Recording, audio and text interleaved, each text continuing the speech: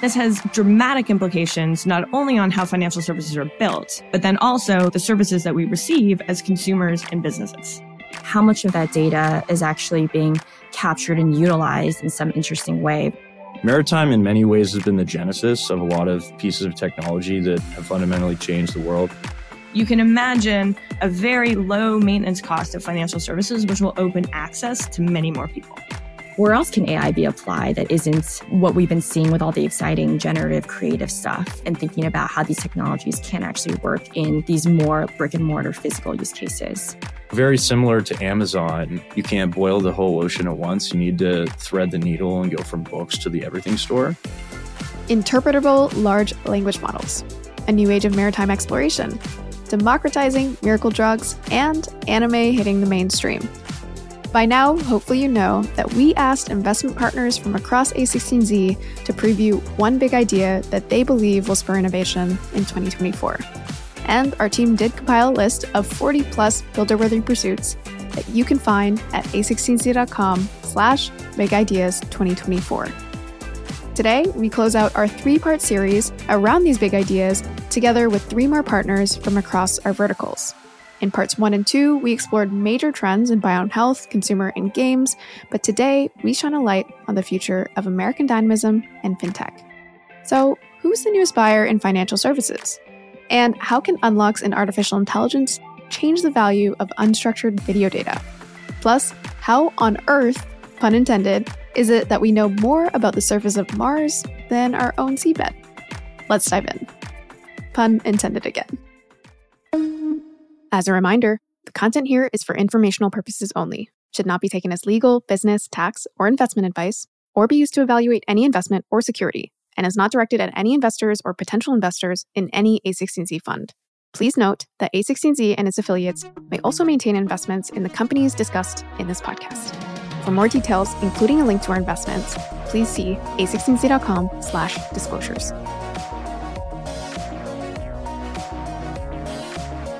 First up, as software continues to eat the world, it also shapes the ultimate buyers of our products. As the industry has moved from, quote, marble to code, A16Z general partner Angela Strange believes we're seeing the developer rise in influence, ultimately laddering up to the kinds of products that are made. I'm Angela Strange, a general partner on the A16Z FinTech team, and I think in 2024 will be a significant rise of the developer as the buyer in financial services. Historically, financial services infrastructure purchases were mostly driven by the economic buyer. What's my ROI? Or the business lead, does this solve my use case? But there is now a third, increasingly influential constituent, the developer. Look no further than Move's growing FinTech Developer Conference, an associated 4,000-strong community. In tandem, developers at larger financial institutions and insurance companies are becoming more influential in buying decisions. The rise of a developer as buyer in financial services companies of all sizes favors new entrants. For fintech companies that pride themselves on a great developer experience, this will play to their advantage. Fintechs are already prioritizing the creation of developer sandboxes to let customers try before you buy, and are even open sourcing parts of their solutions. The developer buyer would, of course, prefer to get a sense of how the product works prior to implementation. But isn't that strategy also better for everyone? For large financial institutions selling their infrastructure, appealing to developer will be a new muscle that may require improvements in product architecture, including up-to-date documentation. Still, it's clear these institutions are recognizing the need to influence the developer as well. All right, Angela, I watched your talk from FinTech DevCon a few years ago that documented this multi-generational shift from marble to code. I love that line. And the ability also for almost any company to participate in this financial ecosystem, not just banks. I think it'd be great if you could touch on that history to really set the stage for this important new buyer being the developer. Yeah, if you ask most people who has influence in the $25 trillion financial services industry, they'd probably say the finance leads or the lines of business leads. And what's happening now is there's a third very influential constituent, which is the developer. And this has dramatic implications not only on how financial services are built, but then also the services that we receive as consumers and businesses. And I think anytime you talk about a big shift like this, it's sometimes helpful to walk through super briefly, like what have been the big eras, just to underscore the importance. And this is where the marble to code sort of framing came from. And so you think not that long ago, banks were built out of marble, and they were only concerned with keeping physical money safe. Fast forward to recent history, the mainframe arrives. Banks obviously have to keep virtual money safe. Those mainframes are still where 99% of dollars in the US are settled. So the trend that we've been talking about over the last several years has been the shift to as a service. And so it's taking some of the elements of the banking stack and making them such that financial services moves from something that traditionally only banks could do to now something that any company can do. Examples, Lyft can add bank accounts for its drivers, or Procore can add payments and bank accounts for their plumbers. And what has happened is any developer at one of these companies and even at the banks has discovered that even though we have these as a service layers, there's still a lot of stitching that needs to go on to put these things together. And then to state the obvious, developers are very smart. So anytime they find themselves building something over and over again, they will find a way to automate that and oftentimes open source it. And so we're starting to see all of these very well-used, prolific open source libraries that are solving what used to be esoteric problems, but that are used by millions of developers all around the world. And so this fourth shift is taking the as a service layer and exploding it even further so that you can think about it as almost having Lego for banking. So it's these different composable blocks that all fit together in different kinds of ways. And then the added bonus is many of those are open source. And so the smartest people from all around the world can contribute to these, making them even stronger and even better. So what does that do? You can build way better products much faster. And it's starting to attract some of the smartest engineers are now working on financial services products. I love that. And I think maybe it would be helpful for the listeners if you could give a couple examples of those financial services infrastructure products that you say were previously driven by the economic buyer or the business lead that now you think are really being influenced by these developers. Yeah, exactly. So many vertical SaaS companies, for instance, so if you're providing, I'll use the Procore example, if you're providing a operating system for any type of business, it's a very natural extension that you might want to add payments. And traditionally, payments will expand the dollars that you are able to get from your customers. It's going to give you more margin. It's going to make people stickier. It was a very economic decision that this is the right thing to do. And so let's pick the infrastructure. And I think what has happened is companies that have done this historically have then ended up with, well, now we have one system that helps us accept the money. We have another system that helps us store the money. We have a different system that helps us disperse the money. Now, when we're trying to create these good user experiences, again, we're stitching these things together. So to use an example of Move, which is the company that has started this large developer conference, if you can provide composable blocks of all the different things that you want to do in payments without any of these middle layers together, engineers are able to build much better products and much more seamless experiences. And then as a result, they are becoming very influential in the buying decision because it's going to drive the revenue and the product experiences that these companies are able to do. Absolutely. And anytime we see a shift in who the buyer is, that naturally also influences the way products are built. And so maybe you could speak to that. If we now see this buyer, how does that ultimately influence how these products are expected to be built and maybe also how they're expected to be sold? I used to work with this great VP of engineering and I was on the product side. And what I loved the most is anytime I could come up with the best product experience versus some of my counterparts would be like, well, yeah, this is hard to build. This is not. His expression was always like, well, it's just software. We can build anything. And in financial services and payments, that hasn't always been the case because you've just been limited by how things are stitched together, what systems you can tap into. But if you can imagine, come up with the absolute best product experience. And there's some really unique, different ways to integrate financial services into software platforms. And if you could have the most composable bricks of how to do that, then you can drive the best user experiences.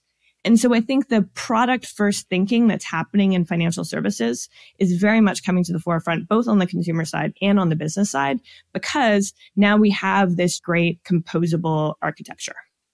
So where do larger financial institutions come into this? Because they're not necessarily known as being the most technically savvy or the most composable code. I mean, I think something that you mentioned in your talk that we referenced at the beginning is that 40% of bank code is still in COBOL, which is pretty legacy. I think you even said that it's not really being taught very widely anymore. And so how do we square that circle of these larger financial institutions and this walk towards something a little more technologically driven and with developers at the center of that? Yeah, so the most off-site statistic, which I think has stayed very constant, is just the level of banking infrastructure has been around for a long time. COBOL is an old language. There's a lot of code written in COBOL. It is very hard to find COBOL developers right now. There's also a lot of legacy software. Much of financial services is built on enterprise software that has been around since the 60s, 70s, and 80s. And the narrative has been that banks are never going to rip a lot of this out. Like, it's just way too risky. And I think that is starting to change. I did this talk in 2021, and there was already a ton of momentum towards developers. It's now almost 2024, and there's an entirely new platform shift that's driving even faster change, which is generative AI. And there's a lot of talk in financial services around the risks that are posed by generative AI. There should be more talk around what are the risks of not moving quickly enough towards this trend. And I think we're already seeing that a lot in financial services and in insurance. CEOs from top down are really rethinking their strategy. How can they leverage this platform shift? So how does that impact financial services infrastructure? I think it's challenging this notion that some of this infrastructure will never be replaced. Because I think what we're seeing is, like, take a loan origination system, for instance. There's been new loan origination systems, and it's been very hard to get that new tech in. But I think one of the reasons was the new tech was better, but probably not 10x better. Right. Whereas now with Gen AI, it's like, great, we've reimagined the workflow. It's going to take you 1/10 as many people, because if you take an AML system, for instance, like, we're going to automatically write the SAR reports for you. And so the products that are able to come along are so much better that it's challenging the notion that some of this old software is just never going to go. And so I think that's point one. Point two, on COBOL, does it make sense to entirely rewrite systems in days past? Probably not. But if you look at GitHub Copilot, depending on the engineer, that's 30 to 100% increased productivity. So one school of thought is like, well, now you could just rewrite it faster. But you can imagine a world where LLMs get so good that you could feed in large portions of code written in COBOL, and they would spit out the same amount of code or the same functionality of said code in a different language. And we're not there yet, but the space is moving so quickly that this change and this shift is very much going to change some of these notions that have been around for a very long time. Totally. It's a very foundational shift. And maybe one other shift I'd love for you to touch on are the regulatory shifts happening at the same time. We did an episode recently where we talked about how different jurisdictions are implementing open banking or sandboxing. And I'm curious to know how you think those also fit into this trend of the increasing involvement of the developer. Well, the open banking trend in particular is pretty interesting.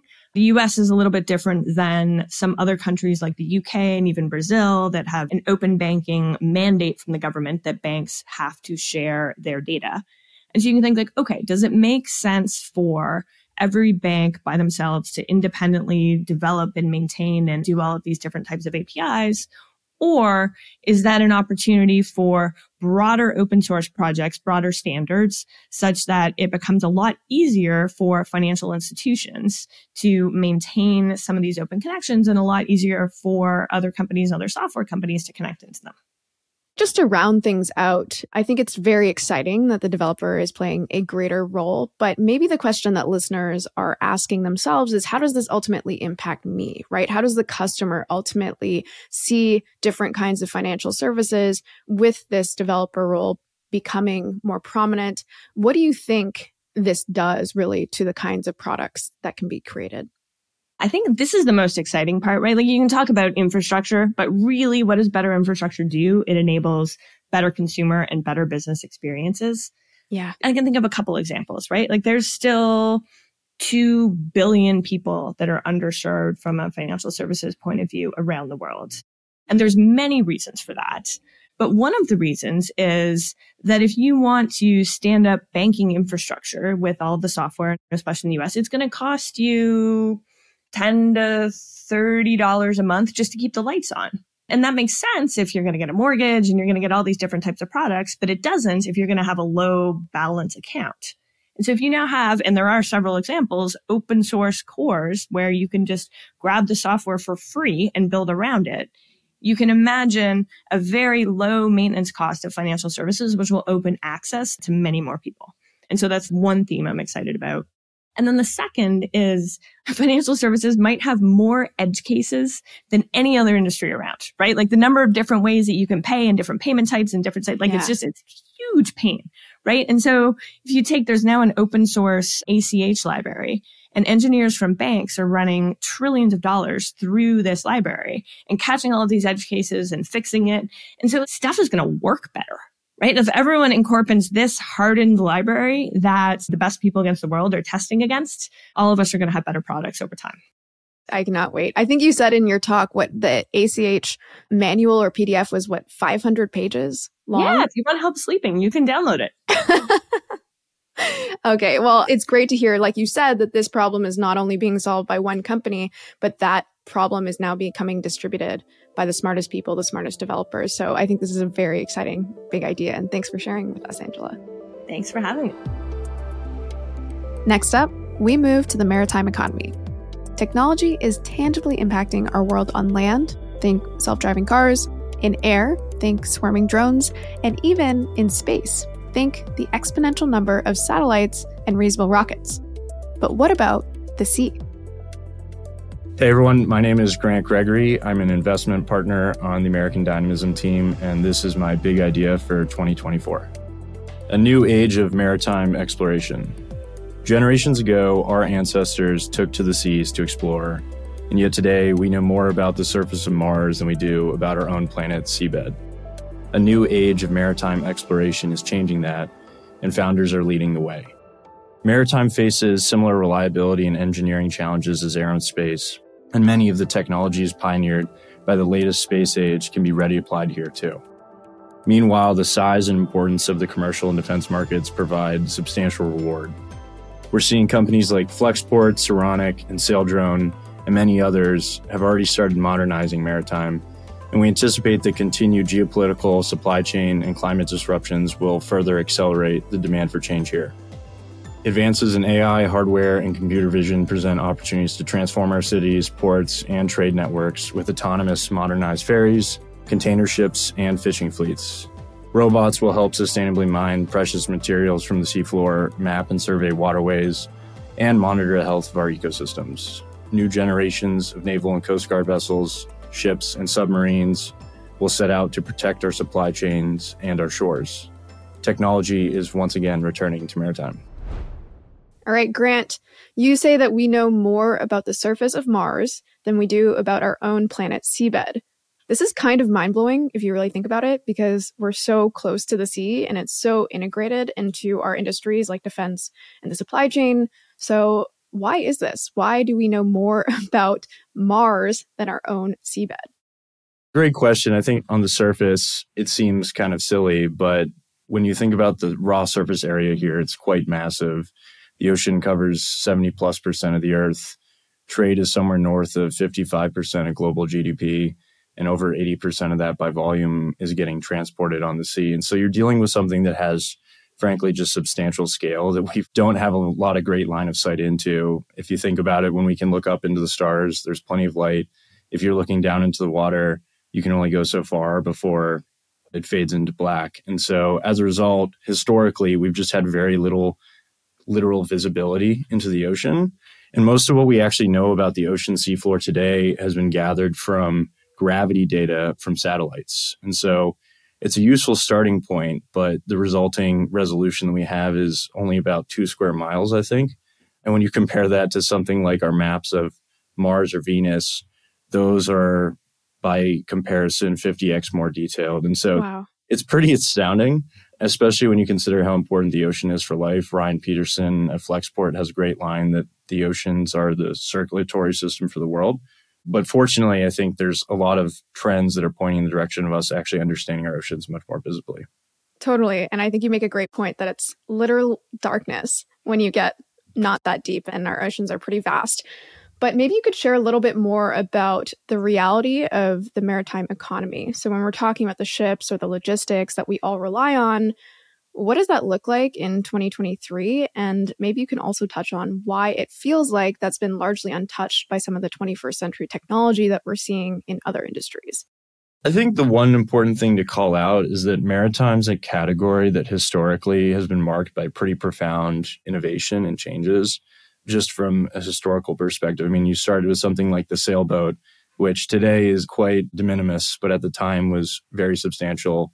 You created something like the sextant, the submarine, sonar even, and then something like the shipping container that reduced global costs of transportation for goods by something like 99%. And so maritime in many ways has been the genesis of a lot of pieces of technology that have fundamentally changed the world and give us today. But interestingly, a lot of the current state of the art is very analog. I mean, we're talking about an industry that still operates largely with pen, paper, and maybe emails and phone calls. And I think part of that is just there's an inherent amount of friction in trying to make logistics work and work on time. And as we've globalized, the margin for error has increased substantially, and we're starting to see some additional other pressures in the past few years in a number of ways. Why in 2024 does it seem like there's a true tipping point here to change that equation? The past 3 years, I think, are a good place to start, which is whether it's COVID, supply chain disruptions, or geopolitical conflict and strife. I mean, all of these things are intimately connected to our oceans and global trade. And so as a result, we've seen some pretty significant dislocations in the past number of years. I mean, during COVID, we had the Ever Given ship blocking the Suez Canal. We had the LA port congestion famously. We've seen a rise in piracy. And then more recently, we had the Titan submarine implosion. And I think they all point to the fact that our supply chains are intimately connected. Maritime's at the heart of that. And the way of conducting things analog is not going to work anymore. And so I think there's that backdrop, which is important to understand. And then there's also some other larger, I think, deep currents here. One is the International Marine Organization has been establishing new rules and guidance for both emissions, energy usage, and then also broader visibility and data maintenance. And so now ship owners have a real desire and need to figure out how to make their fleet more observable, reliant, and performant. And then also you're seeing a real rise on the DoD side with renewed interest in the South Pacific region. And again, that's tied to observability, deterrence, resilience, and a lot of these factors. And then I'd say on the final part too, encouragingly, we're seeing a wave of startups that are entering more of a maturity stage. Flexport's a great example, and there's plenty of others that have kind of proven out this is a real market and there's real opportunity here to digitize it. And it's difficult, but it's possible. And equally, we're seeing people from a lot of the other American dynamism companies like SpaceX, Tesla, and Anduril. They're taking their learnings and experiences and bringing them over to the ocean. Right. And some of those companies like SpaceX are specifically in aerospace. So what are the innovations, whether it's in aerospace or otherwise, that we can actually borrow now that we're in 2023, heading into 2024? What can be kind of copy and pasted or evolved as we look to maritime? There's a lot. I'd say a great way to delineate it would be there's the processes and understanding how to build quickly and scalably, and then there's the actual technology. And if you're to take an overly simplistic lens to all of this, space and the ocean are both very unforgiving environments. If you have a hole in your rocket, it's going to explode. And if you have a hole in your boat, it's going to sink. And so the status quo here is that there's unrelenting physical forces that are acting adversarially against anything that you're creating and then putting into that environment. And so that creates a dynamic where everything that you're building from an engineering perspective has to be both resilient, hardened, and also needs to be incredibly performant in a whole range of scenarios. And then the water also is just like a very difficult environment if you think about it. I mean, electronics and water don't mix well at all. No. There's limited sensing capabilities. A lot of the sensors that we use in other categories like radar and LiDAR, GPS, they don't really work on the water, and they definitely don't work underwater. And then also you're just dealing with an environment where everything's moving. You have wind, you have waves, you have currents, tides, boats, and then wildlife. And so all of this needs to be hardened. And I think actually a good example of some of the advances you can see on whether it's machine vision, robotics, autonomy, other capabilities, like Arc Boats has done a great job of encapsulating what the future of maritime looks like, in that from a process and team perspective, Mitch and Ryan delivered the Tesla and SpaceX vision and mission to maritime. They're not just creating consumer boats that are electrified. They're actually building better boats that are more user-friendly, they're more functional, and they're way more appealing to the average consumer. But while they're doing that, they're also creating a manufacturing process that understands that the factory is the product. And they're doing that in a way that scales beyond just their first Arc 1 boat, but allows them to eventually expand beyond to other product lines. And I think all of that together is quite important. We're seeing plenty of additional interesting developments in underwater imaging, et cetera. It's just space ultimately had to be done a lot of things in-house and vertically integrated.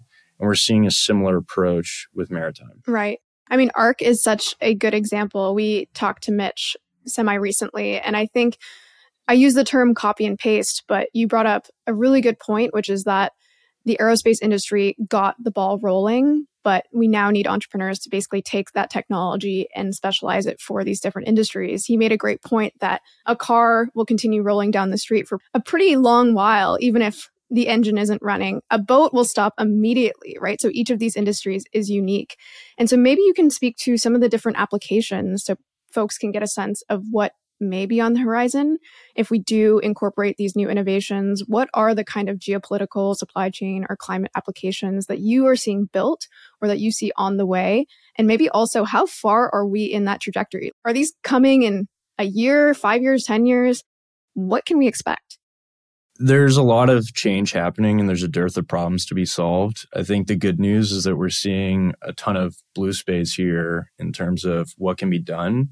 And in some ways, we're quite early in this chapter, but in other ways, I mean, many of these companies are progressing quite rapidly and have been at it for a while. And so you're seeing some pretty profound changes. Maybe on the observability front, something that's been really interesting is you have a problem that expands from deep water navigation and autonomy that starts with route optimization, emissions management, but it also ends up in your ports. And so one thing that was pretty mind-blowing is that we're dealing with the majority of our trade in the U.S. is tied to the inland navigable waterways. And you have a mix of ocean water and then sediment that's constantly changing the seafloor. And the current way that we navigate all of this is we manually, every 100 feet, try and measure this where the bottom of the seafloor is. And as a result, it's changing and it's very inaccurate. And this is something that sonar and other pieces of technology historically have been great at solving. And now we're seeing companies with machine vision and other technologies that are fastening this to the bottom of boats and are doing this in a synchronized manner. And so that you're able to have a live map of where the seafloor is, how many ships can go down a specific port path, et cetera. So that's one. I think the other way to think about this is you're taking a lot of the raw analog instrumentation, you're digitizing that, similar to what Flexport has done with customs and freight forwarding and now financing. And then you're also adding sensors, like I was mentioning, to existing vessels and infrastructure. And you're using all that data to capture and create more interesting and efficient route optimizations. And then I think the final thing that's really been interesting is there's companies like Arc, but also Saronic, Anduril with their dive platform that are building new versions of vessels from the ground up with modern day assumptions on how should these vehicles operate in a digital world. And as a result, we're seeing some pretty impressive development on hardware that re-envisions what something on the water should look like. And so now you don't have to account for people on a boat. You can have something that lasts longer, can go under the water, can focus on mission planning, etc. Yeah, and maybe one specific application that you can speak to is just the idea of autonomous fleets, right? So what does that enable? Like you've mentioned in your big idea, the potential for mining or observation. What does the ability, and I know that the idea of autonomous fleets isn't necessarily net new in 2024, but what does that enable? Like, are there second, third order effects of having that autonomy, which we're also seeing increased on land, but instead in water in this case? Yeah, autonomy is interesting because there's so many applications. And to your point, it's been discussed for many years. I think the reality is that there's going to be different waves of autonomy in maritime. There's going to be the actual autonomy for deep water navigation, which frankly is probably less difficult than some of the other problems. Like once you're in a port, you're navigating against other vessels, against a shifting tide, and then also seafloor. And then there's also ideas of like, can we ferry people from one port to another and actually make water transportation and navigation much more efficient and renew that in a way that most people right now don't. And then I think more broadly on the defense side, or even on like some more of the fringe cases, the goal is to create vessels that can go where people can't. And so whether that's the seafloor and mining precious metals in areas where we can reduce our reliance on other countries for raw imports, or it's patrolling our coasts covertly in our alleys and protecting them, or just navigating other issues. A lot of this stuff is quite useful. And to date, we've been quite limited based on where people can go. Again, probably the Titan implosion is unfortunately a good example of just the reality that humans can't survive very well under immense pressure in the water. Yeah, that was definitely an unfortunate case. But speaking to that, there are going to be challenges, I imagine, along the way to some of the applications that you're describing. And you already spoke to how going deep underwater is just inherently hard. Even when you're on the surface, it's just much more complex than being on land. So what are the key challenges that you expect on this path to modernizing maritime? I think like any industry that has a robust history, it's going to be difficult to change. And there's many things that are kind of tied together. There's structural challenges, there's technological ones, and then there's ultimately challenges with adoption and distribution. When you're dealing with something in the physical world, those are often the hardest things to tackle, and that's where friction is really high. And I think for entrepreneurs, probably first and foremost, the most pressing thing is having a foundational understanding of how the maritime industry works and how your company fits into that picture. Oftentimes, this means finding an initial beachhead market and understanding how you can enter that market and then expand into a larger prize. And I think very similar to Amazon, you can't boil the whole ocean at once. You need to thread the needle and go from books to the everything store. And some of the best founders we've talked to in these categories have been able to articulate a very clear understanding of both how the broader ecosystem works and then how their company fits into it.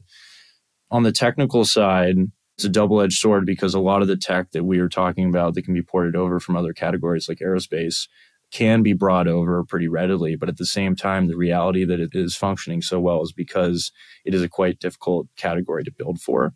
And then probably most importantly is once you build it and you understand what you want to do, you still have to sell this to customers. And this is a category that the people in the industry are quite smart, but it's very difficult to convince them to change because most of the stuff that you're trying to sell to them is dealing with mission critical applications. They can't have downtime, and they're already dealing with huge backlogs and stresses. And so they oftentimes need to have proof of work. They need to be able to see that there's some sort of verifiable evidence that what you're doing will save them money and time. And so as a result, there's just a huge onus on being able to deliver something rapidly in a cost-efficient manner. Totally. And by the way, I have to say, I love your water analogies. You said you can't boil the ocean and also vast blue space. So I guess to close things off, there's a lot of opportunity here. That's clear. You see a lot of different companies attacking these kinds of problems. If you were an entrepreneur, and there's probably lots listening, I think this is the kind of idea that gets people up in their seats thinking, oh, wow, I can really build something real with my hands. We talk software and hardware coming together. What opportunities are you most excited about? And again, if you were an entrepreneur or builder, how would you even think about starting? I think to start, understand that there's, again, use these analogies and metaphors, like there's a vast blue space here. And as a result, you need to be really articulate and intentional about what you want to solve. And you're going to be tempted to address plenty of other problems. And the reality is having focus here is going to be paramount to a successful company. And then from there, you're going to earn the ability to operate and expand and do much more. I think another interesting idea that we've seen is that in categories that are really resistant to adopting software, oftentimes hardware is a great Trojan horse where you can sell that the customer base is used to purchasing some form of hardware. And then from there, you're able to layer in software capabilities and use that as the wedge from which you can kind of expand. But I think to carry on the autonomous vessel and vehicle side of things, we're seeing in defense and in many categories, there's an asymmetric advantage to having high volume and low cost. Mm-hmm. And so in this world of defense, but also just observability, I anticipate there's going to be a number of companies that are able to provide swarms of vessels, both on the surface and also subsurface, that are able to not only protect our shores and our allies, but are able to detect environmental damage, issues in our oceans, and ultimately able to help us probably observe our fisheries and other supply chains much more effectively.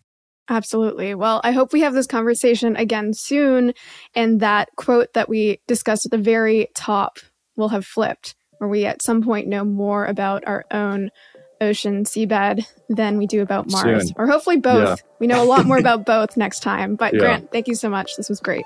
Thanks so much. Finally, as software continues to eat the world, what do we do with all that data generated? Specifically, can unlocks in computer vision make sense of the vast amount of video data we collect, potentially modernizing industries from transportation to agriculture and even to mining? Hi, I'm Kimberly Tan. I'm an investing partner at Andreessen Horowitz on the American Dynamism and the Enterprise team. And this is my big idea for 2024. I believe that in 2024, we'll likely see new applications of computer vision and video intelligence in the real world. I think leveraging insights from video data has become pretty commonplace in the enterprise to help companies make better informed business decisions. But this capability could be even more powerful in the real world, given how the rich and comprehensive the nature of the available data is. However, many industries today still lack modern systems to actually capture and make sense of that video. And oftentimes customers actually have no existing video infrastructure or use pretty legacy video systems that are difficult to integrate if you actually want to use modern software. So we see businesses tackling this problem by leveraging a hardware and software model, allowing them to sell both the hardware video cameras as well as the software to customers. These businesses often tailor the go-to-market approach to target a very specific customer and best serve those particular needs. So for instance, companies like Flock Safety are just examples of this hardware and software model where they've built large businesses around keeping residential neighborhoods and schools safe, respectively, for example. And we think that the same success could be found in other industries, such as, for example, transportation, industrials, agriculture, or mining. All right, Kimberly. So this, in a way, is a whole new twist on the idea of software is eating the world. In this case, it's software is eating the physical world in a way. So maybe you could just give us a sense of just how much video is actually currently being captured.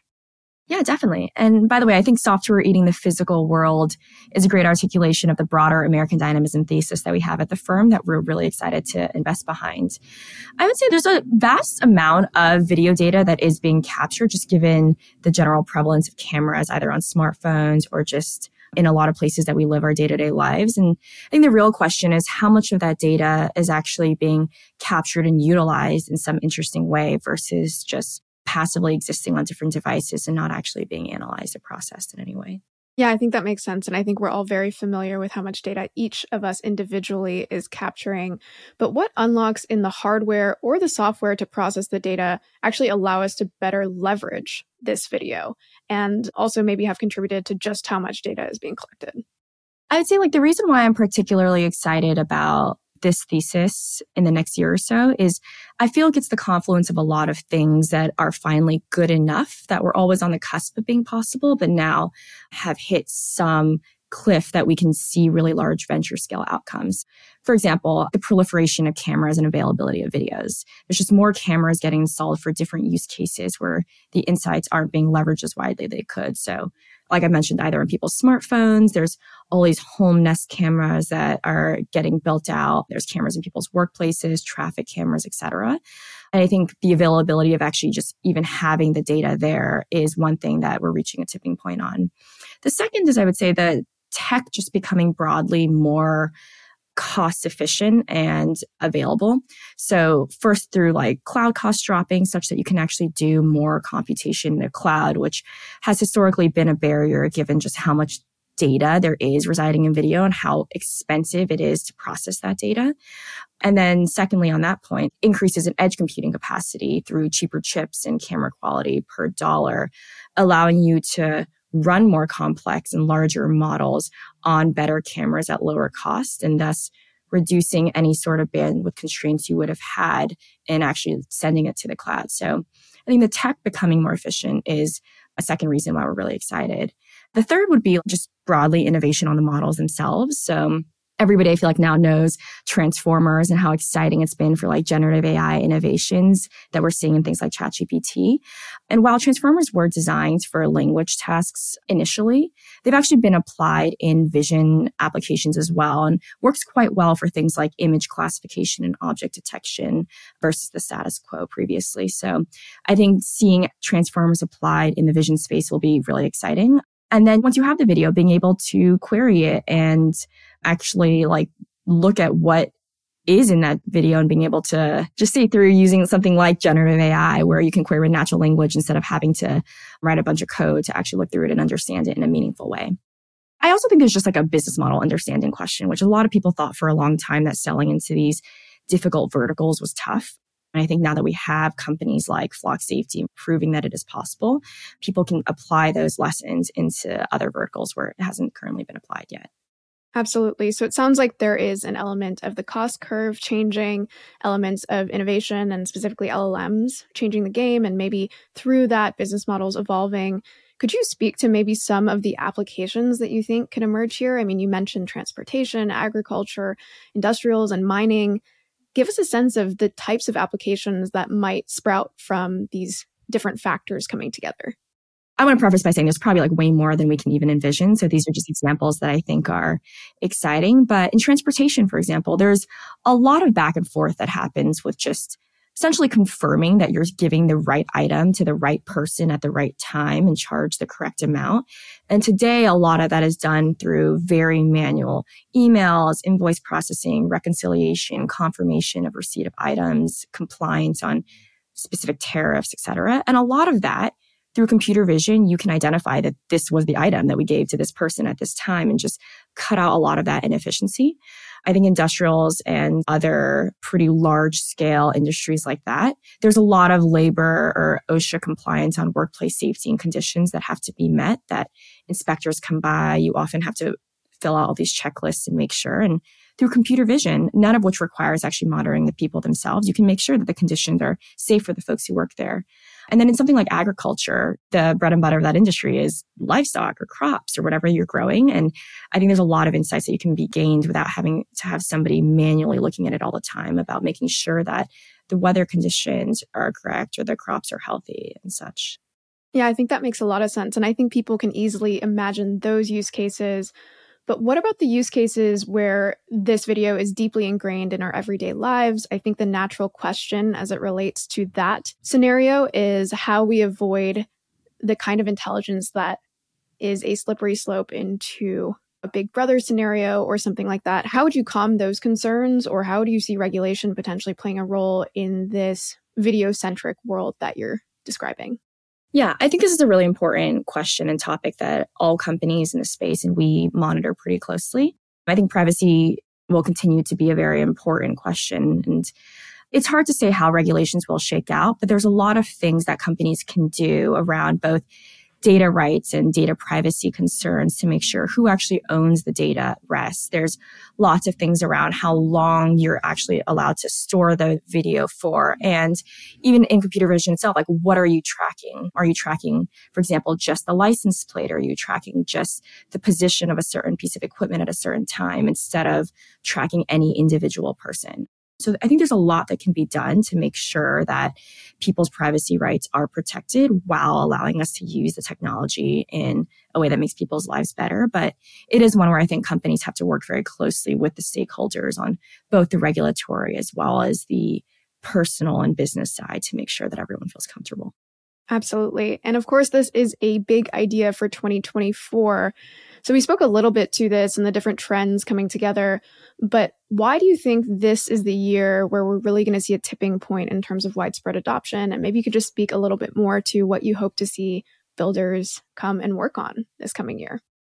We've talked a little bit about this before, but I think it's just a lot of things coming together to make this the right time to do it, both on the cost side. I think there's a little bit of like a labor element of labor shortages in a lot of the industries that we were talking about that maybe open the door to software innovation where people were not as used to buying software in the past. I think that the general focus that people have on AI today naturally lends itself to the question of where else can AI be applied that isn't what we've been seeing with all the exciting generative creative stuff and thinking about how these technologies can actually work in these more brick and mortar physical use cases. And then I think, like a lot of companies have now grown up to be successful companies that have employed this model. And a lot of new founders who are starting companies looking to see which companies they admire will have these companies as models to potentially emulate or take lessons from, whereas that wasn't true a couple of years ago. Yeah, absolutely. And we spoke about this at the very beginning, but it does feel like software is penetrating more and more of our world since the decade that has passed since Mark originally wrote that piece. But this idea that software is definitely penetrating the physical world is ringing very true and feels a little unstoppable. So it's going to be very exciting to see how different builders leverage this new technology and focus on video. Definitely. We're very excited to see it as well. All right. I hope you enjoyed this full 3-part series.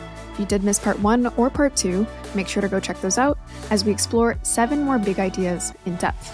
Plus, if you want to see our full list of 40 plus big ideas for 2024, you can head on over to a16z.com/bigideas2024. By the way, there you'll also find all our crypto big ideas, which we didn't cover in audio, but if you do want to learn more about them, you can also go check out our sister podcast, Web3 with A16Z, which also covered these crypto big ideas in their previous episodes. I really hope these big ideas get you excited about just how much change is in the air and also how much opportunity there is still to build. And if you're listening to this now, why wait till 2024? It is time to build.